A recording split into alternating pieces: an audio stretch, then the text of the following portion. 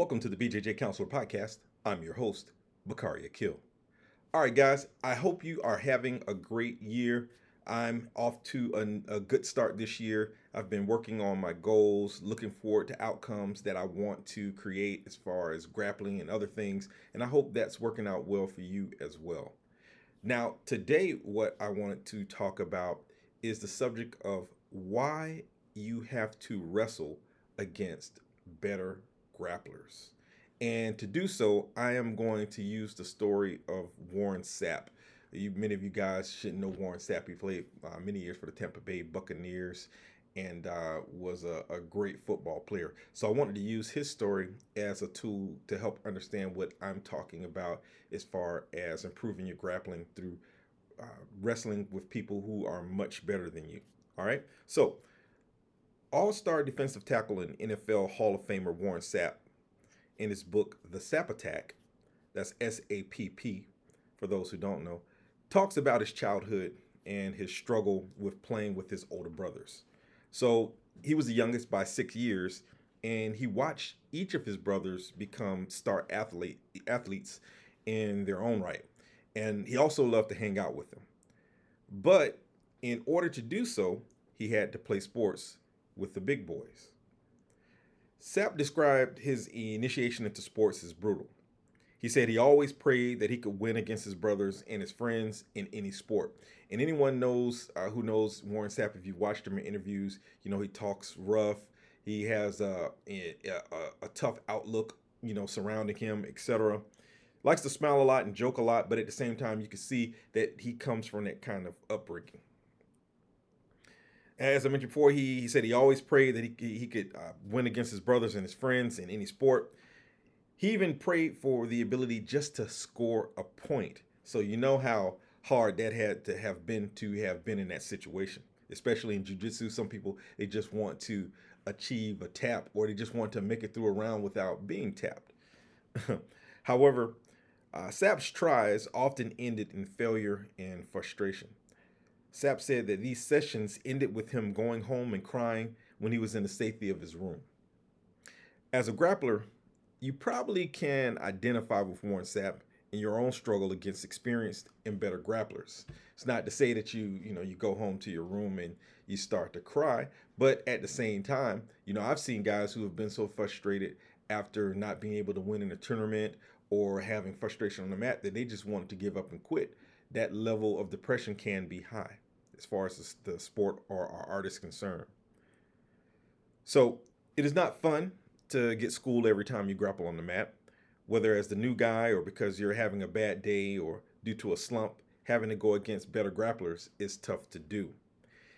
It is even more difficult when the better grappler is someone you think you should beat. If you are like most, you probably face the challenge and take the beating. However, we all know the guy who will only wrestle the guys he can tap out if given a choice. Further, if we examine our own inadequacies, we probably give ourselves a break every now and then. I can recall one open mat session shortly after I received my purple belt. This was I received my purple belt in August of 2012. I received the drubbing by 2 senior purple belts for an hour straight. The last 5 minutes of class, I hopped at the chance to wrestle a blue belt just so I could have a little dignity when I walked out of the building that day. As you can guess, most of us are guilty of going the easy route to some extent at some time or another. Yet, when the easy way is the only route we take as grapplers, where that's all you do, that's where we get into trouble. And if this is done on a consistent basis, a grappler is shunning the potential benefits for immediate glory. The plus side to Warren Sapp's adventures is that when he played against guys his own age and size, he destroyed them. There was absolutely nothing they could do with him. The lessons he learned playing against the big boys helped him become a dominant player, which lasted through high school, his tenure as a Miami Hurricane, and through 13 seasons in the NFL. By playing with the vets as a rookie, Sapp increased the pace of his learning curve. Your learning curve increases as well when you grapple with better players. They expose gaps in your game, give advice to help shore up your deficiencies, and they motivate you to work harder. You have to strike a delicate balance to make sure you don't become overly discouraged, but if done with care, you can improve by leaps and bounds. For instance, when I was a blue belt in I think I was a blue belt from 2008 to 2010. I attended an academy where I was a senior student. A gym, a lot of gyms were just starting out that time, and to be a blue belt and a senior student wasn't impossible. I regularly handed out beatings, yet I knew something was missing. When I switched schools, where I was once again on the low end of the totem pole, I repeatedly got smashed.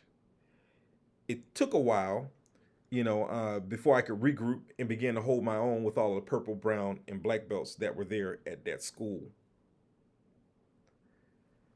I also saw my progression when other blue belts or new white belts would join the school. I handled blue belts like white belts and gave purple belts more trouble than they were seeking. Now, if I had maintained my blue belt senior path, where I was at that other school at that time, I would have deluded myself and would have kept thinking I was better than I really was. It was important for me to train with guys much better than I, and it is important for you too. Because only by doing that will you be allowed to see where you need to work out, what you need to work on, where you need to improve, and how you can learn to defeat those things that are holding you back as a grappler. I hope this helps. I apologize for the noises that you heard during this broadcast, but we'll work on that. Thank you guys for listening. As always, please make sure that you check out my books, The Grappling 101, as well as Psychology of BJJ, and other books that I have available on Amazon and elsewhere. You can check out my roles on Instagram and YouTube at the moniker Mouth Guard Comic. Thank you guys for listening as always, and peace.